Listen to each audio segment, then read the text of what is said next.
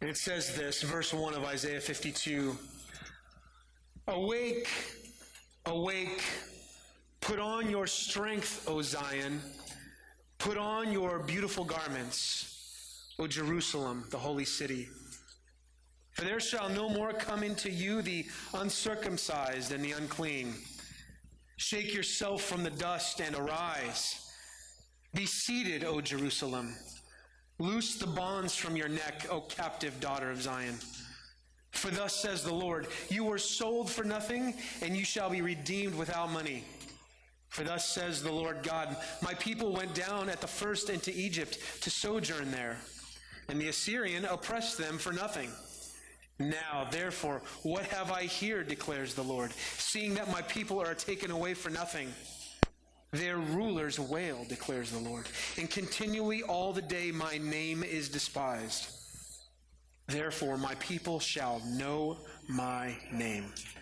Therefore, in that day they shall know that it is I who speak. Here I am. How beautiful upon the mountains are the feet of him who brings good news, who publishes peace, who brings good news of happiness, who publishes salvation, who says to Zion, your God reigns. The voice of your watchmen, they lift up their voice. Together they sing for joy. For eye to eye they see the return of the Lord to Zion. Break forth together into singing, you waste places of Jerusalem, for the Lord has comforted his people. He has redeemed Jerusalem. The Lord has bared his holy arm before the eyes of all the nations, and all the ends of the earth shall see the salvation of our God. Depart, depart, go out from there, touch no unclean thing, go out from the midst of her, purify yourselves, you who bear the vessels of the Lord. For you shall not go out in haste, and you shall not go in flight, for the Lord will go before you, and the God of Israel will be your rear guard. Praise God for his word today. Amen. Well, we're starting a series today, 3 weeks over the next month during the Christmas season called Christmas Carols Singing Our Savior's Birth. And as you can see, these beautiful decorations up here, praise be to God. So we had a team of people, and I want to call them out by name because I want you to thank them for their hard work. We had Blake and Courtney Bonts, right? We had Danae and Cody Powers. Praise God for you guys. We also had Reagan Watkins and Laura Nicosia who helped out as well. Am I missing anybody, Laura? I don't think so. But let's give them a round of applause.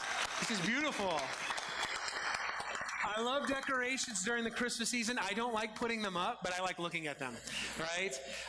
But we all have traditions that we love to celebrate during the Christmas season. One of those being these beautiful decorations. You may have food and treats. You may have all kinds of traditions that you enjoy, eggnog, whatever it may be. But one of the favorite traditions that we have is singing music. Music that is specific to this time of year. And we have those Christmas carols. And I don't know about you, I'm blown away when I go into a mall or a department store or a drugstore or somewhere during this season and I'm hearing songs and I hear the name Jesus sung. Isn't that amazing, right? Silent Night, Hark the Herald Angels Sing, Joy to the World. If you listen to the radio, if you still listen to the radio, or your favorite playlist on Spotify or whatever, you turn on that Christmas music and it's almost shocking at times because we get so accustomed to not hear anything related to Jesus or to the truth of Christianity throughout the year. But then during this time, we hear songs sung about our Savior's birth. We want to leverage that this season. We want to say, you know what? It's not just songs that should be sung in church. It's not just songs that should be played over loudspeakers as we pay for the gifts that we're going to be giving to our loved ones. No, these are songs that should be meditated upon and thought about. Are we truly thinking about the words that we're singing? These beautiful, glorious truths.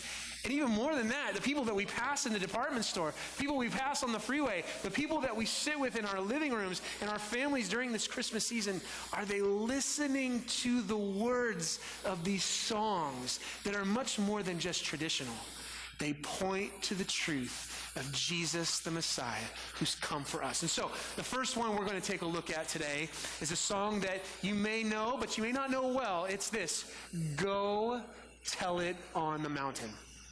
We'll be taking a look at a carol each week during this month, but today is Go Tell It on the Mountain. I've got a little history for you about this song, and then we're going to sing it here in just a moment.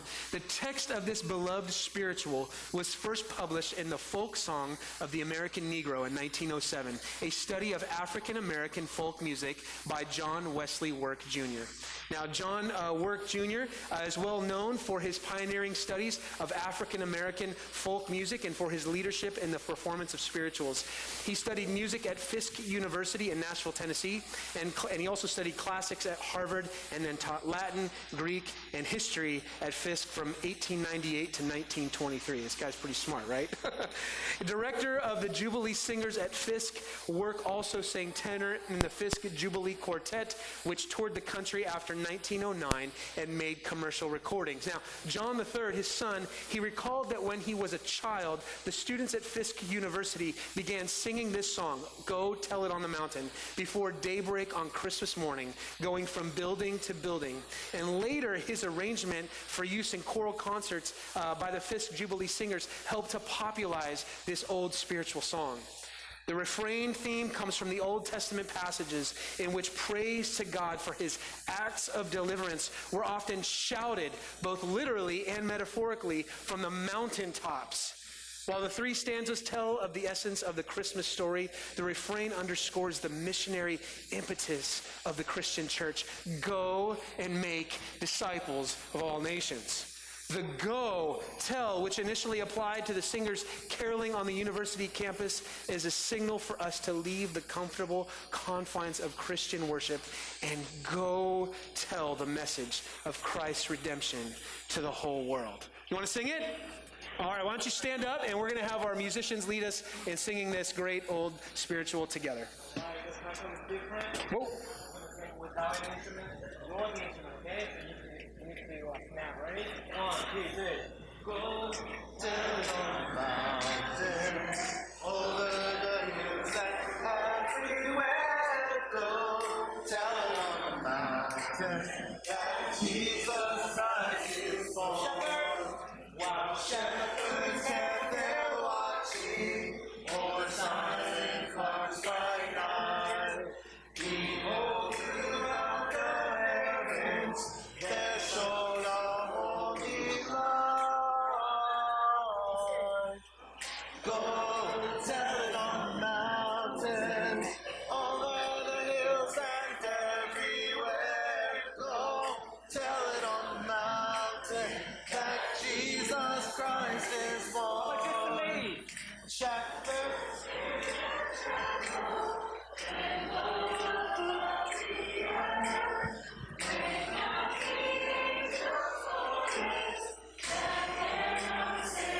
Everyone,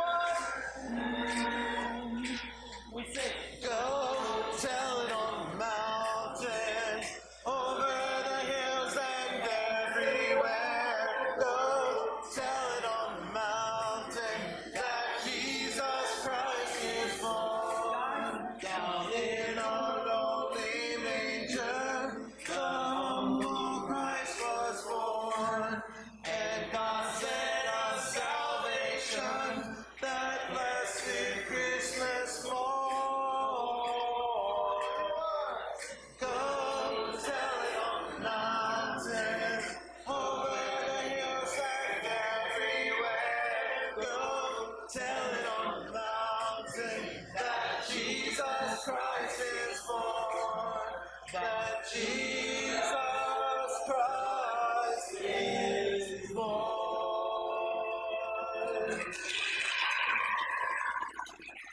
Thank you, singers. I think they should take that little act on the road, right?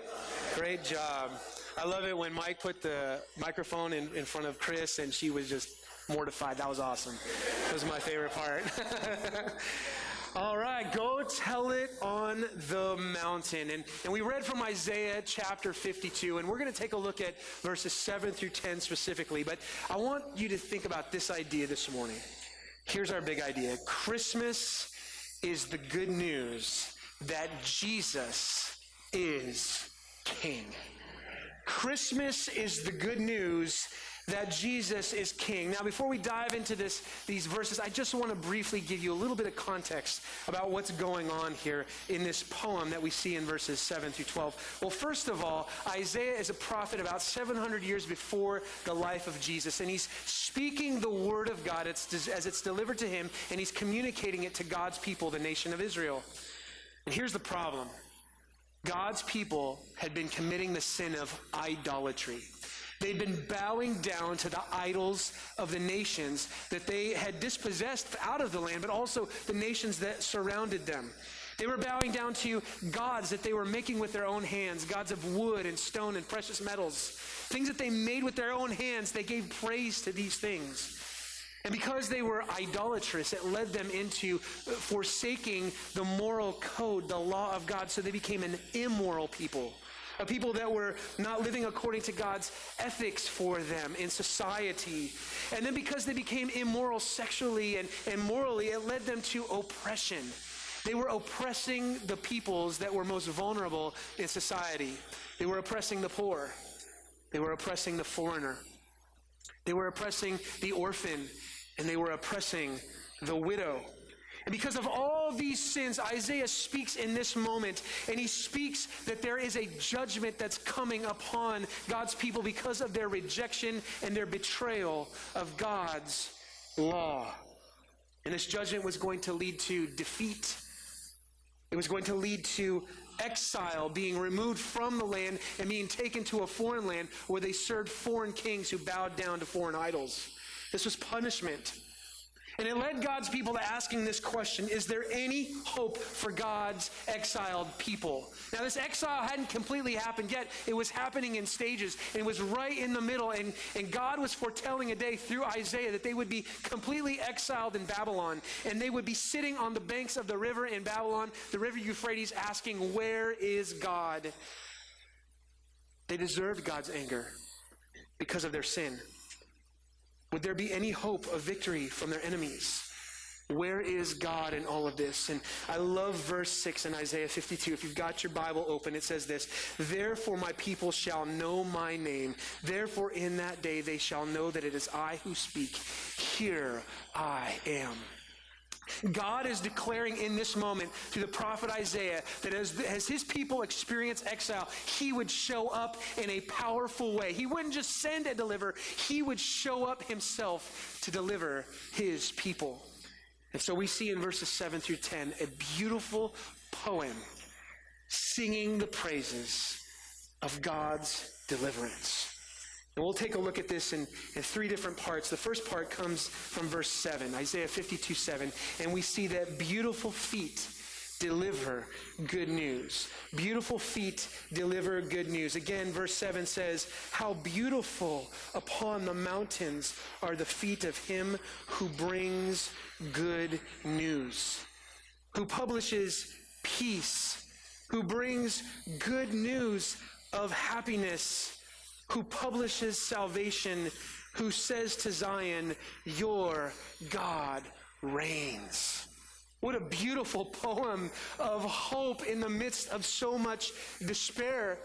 And Isaiah, as he's giving this poem, he's talking about the arrival of God, and he brings his peace. Peace. Shalom. It's the state of blessing that God's people enjoyed formerly, but that they longed for. This is the greeting that they used toward one another as they came into the home or they left the home. They said, Shalom, God's peace and blessing be upon you. And because God is going to come again and deliver his people, they can look forward to that peace, that shalom. It's rooted in God, but they hadn't known this peace for such a long time. This peace was fleeting. It was foreign because foreigners had taken over the land. God's people had been taken captive to foreign lands, and his peace, his shalom, was as far from them as the distance that they'd been exiled to. They'd been plundered. They'd been tormented. They'd been mocked. They were in anguish. Verse 5 of Isaiah 52 says that the rulers of God's people, they were wailing and moaning. They were groaning because of the oppression of their enemies upon them. There was no peace because God's name was despised. Peace was far, far from them. Think about your situation today. Maybe that describes you today. Feel like peace is far, far from your hearts. Maybe you've had those moments of despair and anguish, and you feel like you're surrounded by darkness. Where is peace? This would be their experience of the people. But these only revealed the effects of the lack of peace. You see, what they felt were only the symptoms of the real problem that they faced. They were tormented, they wailed, and they were exiled. But it wasn't because of their enemies that they were mightier than them. No, they had God on their side. God had promised to protect them. They were feeling the extreme pain of oppression because they had no peace with God. In the section before ours today, in Isaiah 51, verse 17, we see that the people had drunk from the hand of the Lord of the cup of his wrath. You see, it wasn't just that they were out of peace, out of shalom because of their enemies on the earth. It was because they first were out of shalom with their God. They were drinking the cup of his wrath because of his anger toward their betrayal and their treachery. They weren't just at war with their oppressors. They had been at war with God. They had rejected him as their king. They had bowed to the idols of the nations for generation upon generation.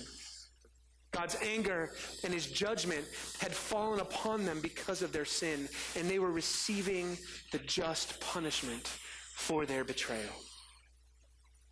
They had betrayed their king. But the message that's published here is a message of peace. It's a message of shalom. This messenger is coming from a faraway place, and he's saying, I'm coming to you with good news, and that good news is that there is peace that is coming. There is peace. There is shalom. The war is over. Your king is returning, and he has conquered all our enemies. Good news. Well, this good news isn't just about peace. It's good news of happiness, and it's literally good news of good. It's repetitive for emphasis. It's good news of good. This message isn't just good. It's great news. Great news.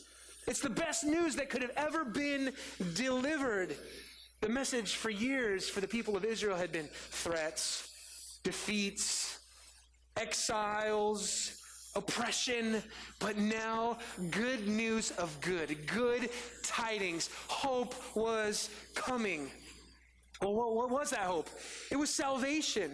The announcement of peace and happiness is made possible because God is coming to save his people. This isn't just like living in denial. We should have peace. We should be happy. Let's just forget all of our problems. No. There's coming salvation from the hand of the Lord.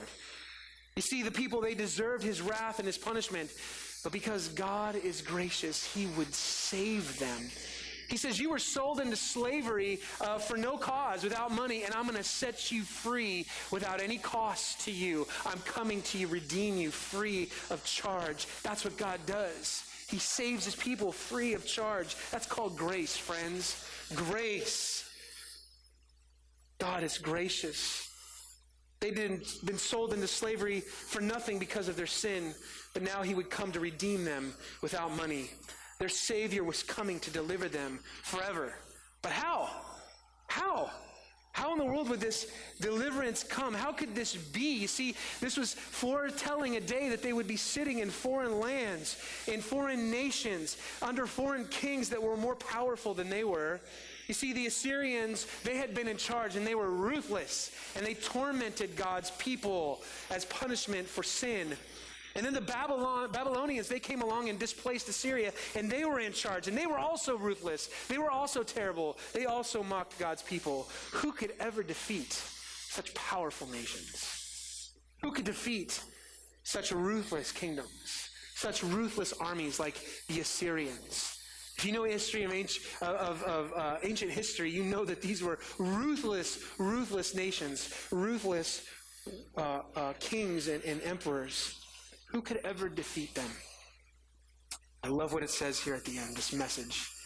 It says, who announces peace, who publishes great news of happiness, who publishes salvation. Listen to this. Who says to Zion, your God reigns.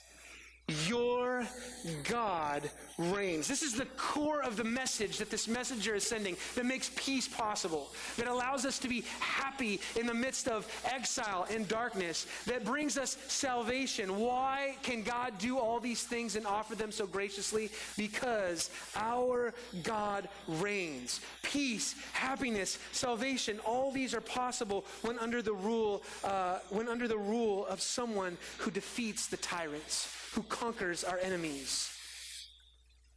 The messenger says to God's city, Zion, your God reigns. The Lord is king. He's in charge. All things are under his control. Your pain, your torment, your oppression, and your groaning, none of these has escaped the watchful eye of your king. This king knows. This king sees, and this king, he reigns. He's poured out his anger and his punishment because of sin for a time, but he's gracious and compassionate and slow to anger and abounding in steadfast love. And this king who reigns, he's returning to make the city new again. He's returning as the king who conquers all his people's enemies. Assyria is no match for this king. Babylon cannot stand before him. And most of all, he is the king who conquers our greatest enemy, which is our sin. He reigns. This is good news. And he's giving salvation that we can never achieve. He rescues sinners because he's king. Now, we didn't spend too much time on it, but I'd just like to go back for a moment. Who is this messenger that's bringing this good news? If you've got your Bibles, look again at verse 7. This poem begins by saying, how beautiful upon the mountains are the feet of him who brings good news. Kind of sounds like our Christmas carol this morning, doesn't it? Go tell it on the mountain or the hills and everywhere. Go tell it on the mountain that Jesus Christ is born.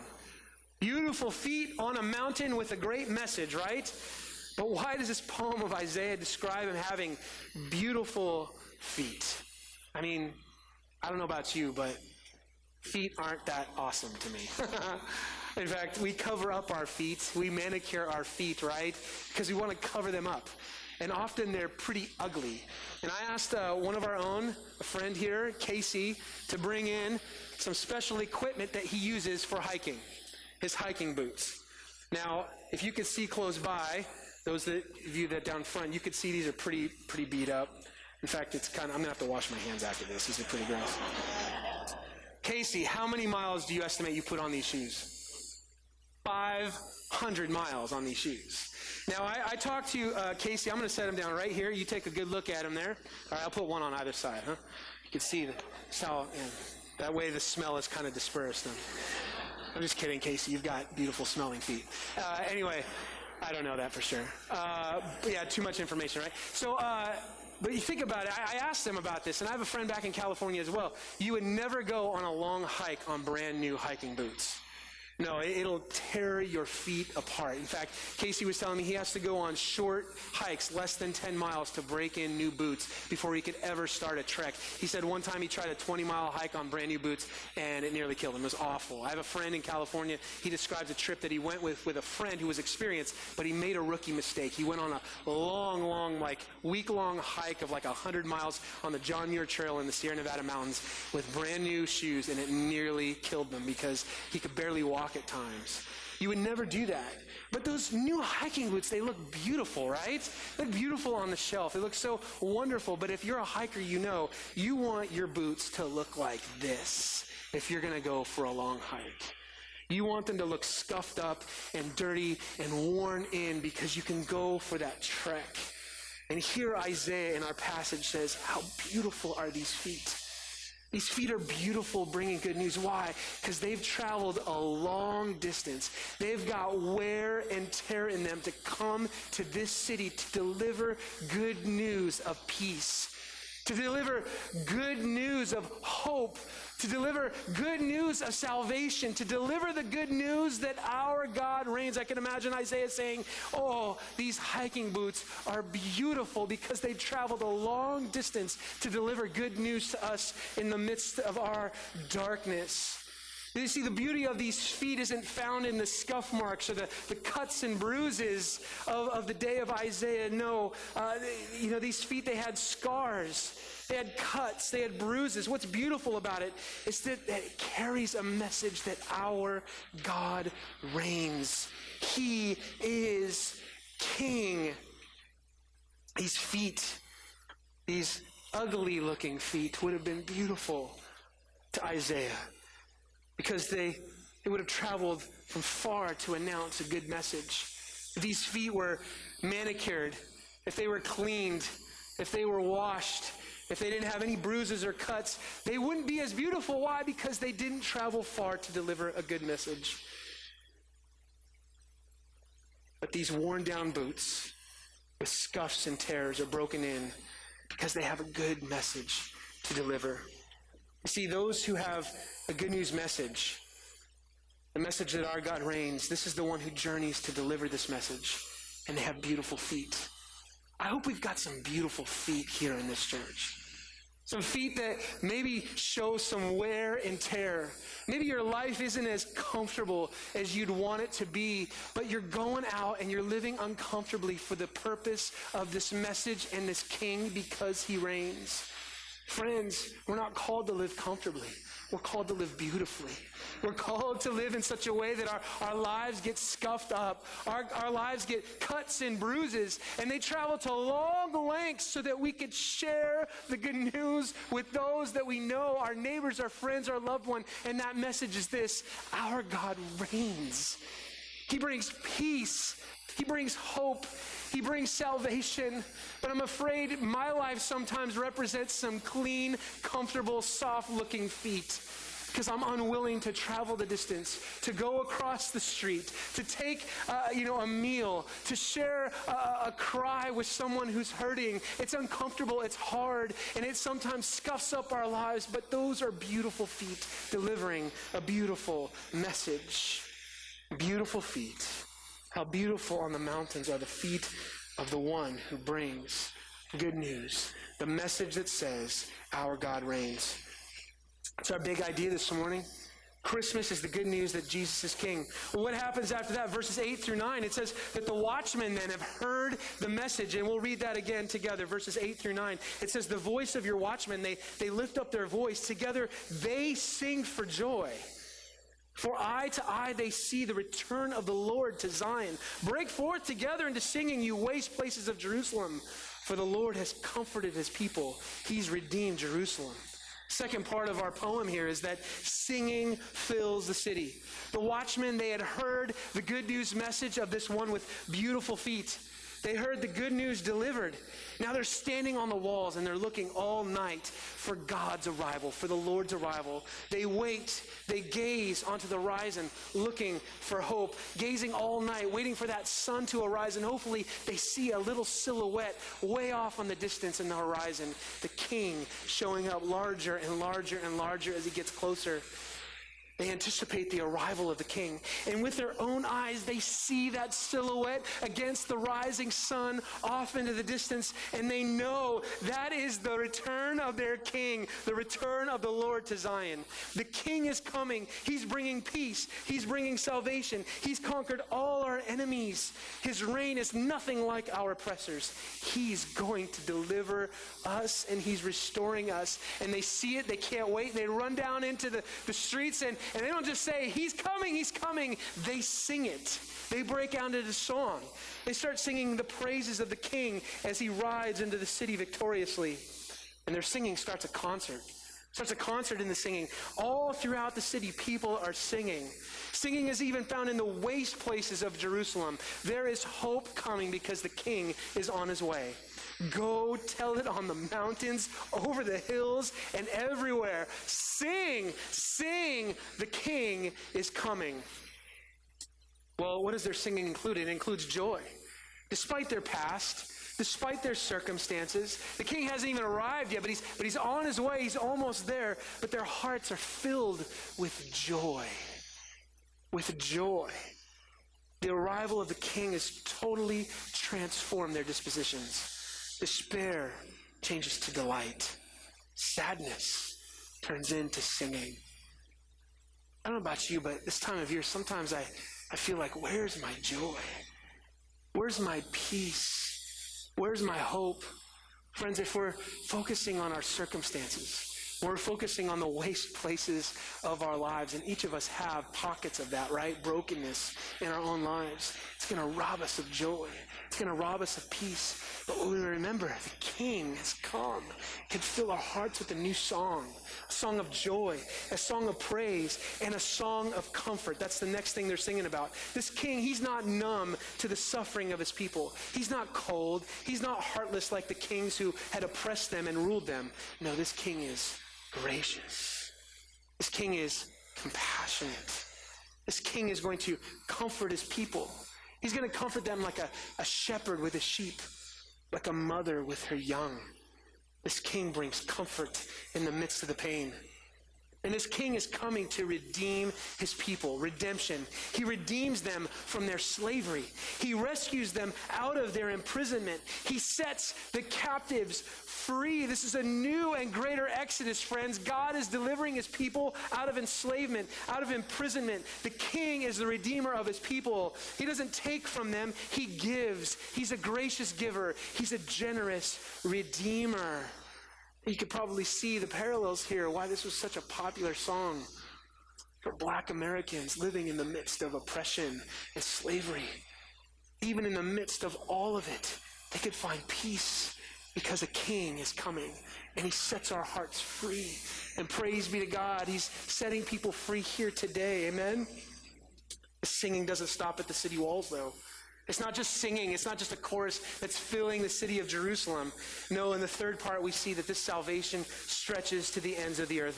Verse 10, it says, the Lord has bared his holy arm before the eyes of all the nations, and all the ends of the earth shall see the salvation of our God. The Lord has bared his holy arm. He's rolled up his sleeves for action, right? Can you get the image there?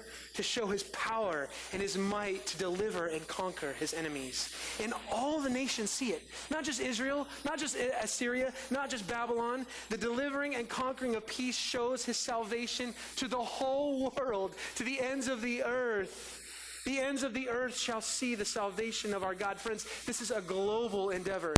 It begins in Jerusalem and it stretches to the ends of the earth. It sounds like our theme verse in our series in Acts. You will be my witnesses in Jerusalem, in Judea and Samaria, to the uttermost parts of the earth. This good news message is going all over.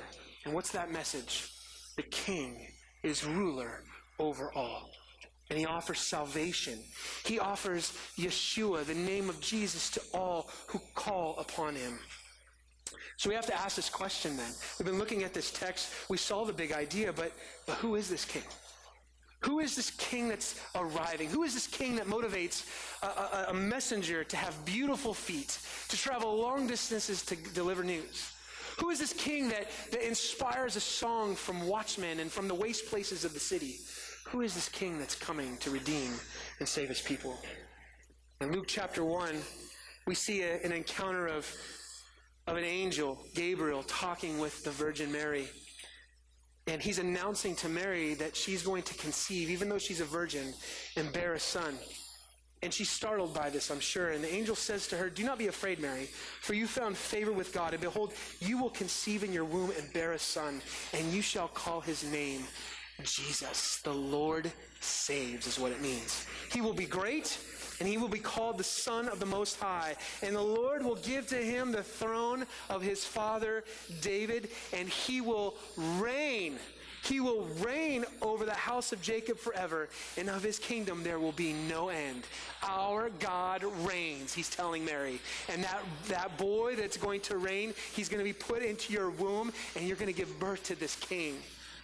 Later on, as Jesus is born, we know the story well, right? Linus taught us in Peanuts, right? Luke 2:10 through 11. The angel speaks to shepherds as they're watching their flocks by night, and he says, "Fear not, behold, I bring you good news of great joy that will be for all people. For unto you is born this day in the city of David a Savior, who is Christ the Lord." There's the identifier. Who is this king? It's Jesus. Jesus is this king. Jesus is the one who rides into our city, and he brings peace. He brings comfort. He brings joy, because he's a conquering king, a king unlike we've ever seen before. Other kings, they torment, they battle, they fight, they war, they make you kneel in submission. But this king comes and he says, no, you could kill me. You could hang me on the cross so that I could be your king and deliver you from your greatest enemy, from sin and death and Satan and all the brokenness of this world. What a king. What a king. That's our big idea this morning. Christmas is the good news that Jesus is king. He is the conquering king of Isaiah. Christmas is about Jesus. That sounds like, well, duh, Pastor Matt, right? We all know that, right? Christmas is about Jesus. He's the Prince of Peace. He's not just this little Jesus that's lying in a manger. Certainly, that shows us his humility, but he's a king. He's Jesus, Yeshua. He's the one that says the Lord saves. He fills our hearts with joy. He comforts the afflicted. If you're afflicted here today, if you're hurting, if you haven't had joy, Christmas is about King Jesus, who wants to heal you and give you joy. He's redeemed us through his bloody sacrifice on the cross and his glorious conquering resurrection from the grave. He is the display of God's powerful arm to the nations. You want to see God roll up his sleeves? Look to the manger and see our King who's come to deliver us. His arrival is the visible proof that our God reigns. And one day he's going to return again and show the whole world his kingdom. Go tell it on the mountain, over the hills and everywhere. Go tell it on the mountain that Jesus Christ is born. Friends, that's our message this Christmas. That's the message that we're going to proclaim here from this stage each Sunday. It's the message that we're going to declare and talk about and celebrate in our small groups. It's the message that we share and encourage each other, one another with over coffee. And it's the message that we're called to share as we go out and love Christ and live sent. And it's this message: our God reigns. The Prince of Peace has come. This is the message we need. This is the message our world needs. This is why we repeat it every week. We love Christ, our King, and we live sent as the King's ambassadors. Our world needs some beautiful feet, right? Needs some beautiful feet delivering good news, friends. We don't want our gospel shoes looking shiny and new right out of the box. No, we want them to be worn out. We want our gospel shoes looking scuffed up. They're only beautiful if they're delivering the good news message that our King Jesus reigns. So will you break in your good news shoes this Christmas? I hope you will. You're going to have opportunities. I know many of you have already started to share with the leadership here. Hey, I'm heading out of town. I'm traveling here. I'm traveling there. Getting on an airplane. I'm going to be out of town. Praise be to God for that. I mean, we'll miss you. We will miss you. But I am so excited to think of you getting on airplanes, you packing up cars, you getting on Zoom calls, whatever it is, however you're connecting with the people that you know, living sent with a message that celebrates and declares our God reigns. I hope you come back from this Christmas season. By the way, we're still meeting all month, right? I'm not dismissing you for the month of Christmas. But as you come back, I hope you come back with some good news shoes looking like this. You're wearing your shoes out, declaring the message to your friends and family that our God reigns. Romans 10:13-15 says this. About this passage, Paul writes, Everyone who calls on the name of the Lord will be saved. How then will they call on him in whom they've never believed, have not believed? How are they to believe in him in whom they've never seen? How are they to hear without someone preaching? And how are they to preach unless they are sent? As it is written in Isaiah 52:7, how beautiful are the feet of those who bring good news. Go tell it on the mountain, over the hills and everywhere. Go tell it on the mountain that Jesus Christ is born, and that means our God reigns. Our God reigns. That's something to get excited about this Christmas, amen? Our God reigns. Go tell it on the mountains. Shout it from the rooftops. Our Lord reigns. In closing, what does this mean for Monday? Now, the message of peace with God through the arrival of the conquering King Jesus, it has to first begin with us. We have to preach that message to ourselves. We've got enemies in our own hearts, amen? If we're going to announce the arrival of God's peace through the arrival of our King, Jesus, we have to first experience his peace in our own lives. Came across this verse this week. I shared it with the team in our morning huddle this morning. Colossians 3:15 says, let the peace of Christ rule in your hearts. That's my invitation this morning to me and to you and to us. Let the peace of Christ rule in your hearts. This Jesus that we celebrate at Christmas time, we don't have to crown him as king. He is the king. But the question is will he rule in your hearts this season? As you get on your airplanes and in your cars, and as you wear your good news shoes, are you able to share a good news message with those around you to say, the peace of Christ is ruling in my heart. He's changing me. He's transforming me. I want to introduce you to this King. Let the peace of Christ rule in your hearts. As the King's ambassadors, we can't represent him well if we're still at war in our own hearts. Who or what is the enemy of peace that's in your heart today? Some of our friends this morning, they were sharing, enemies like anxiety, stress, bitterness, conflict, lack of hope, despair, discouragement. You've got enemies to that peace reigning in your hearts. And as we get ready to close, I just want to invite you, will you allow the peace of Christ to rule in your hearts, because our God reigns. We want to go and tell it on the mountaintops everywhere we go this Christmas season. But first, we have to open ourselves up and say, oh Lord Jesus, there's enemies of peace in my heart. Would you come and reign in my heart with your peace?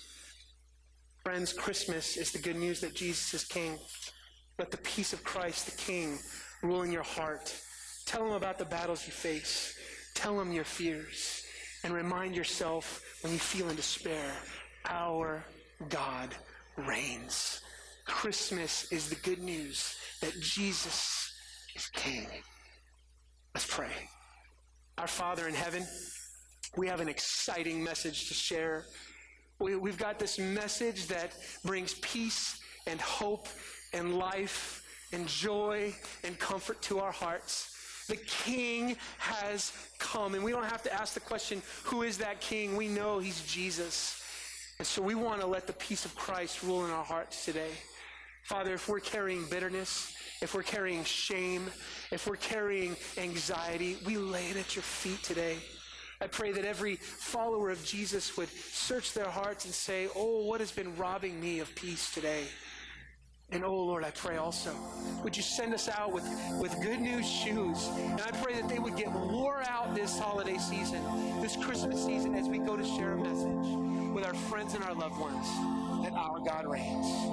Thank you, Lord Jesus, that you reign. Thank you for the peace that you've given to us. We trust into you today, and we will sing it today, tomorrow, Christmas Eve, the day after Christmas. We're going to continue to sing it. We're going to go tell it on the mountains. We're going to go over the hills and everywhere. We're going to tell it to our neighbors, our friends, our loved ones. We're going to live sent to tell them, our God reigns.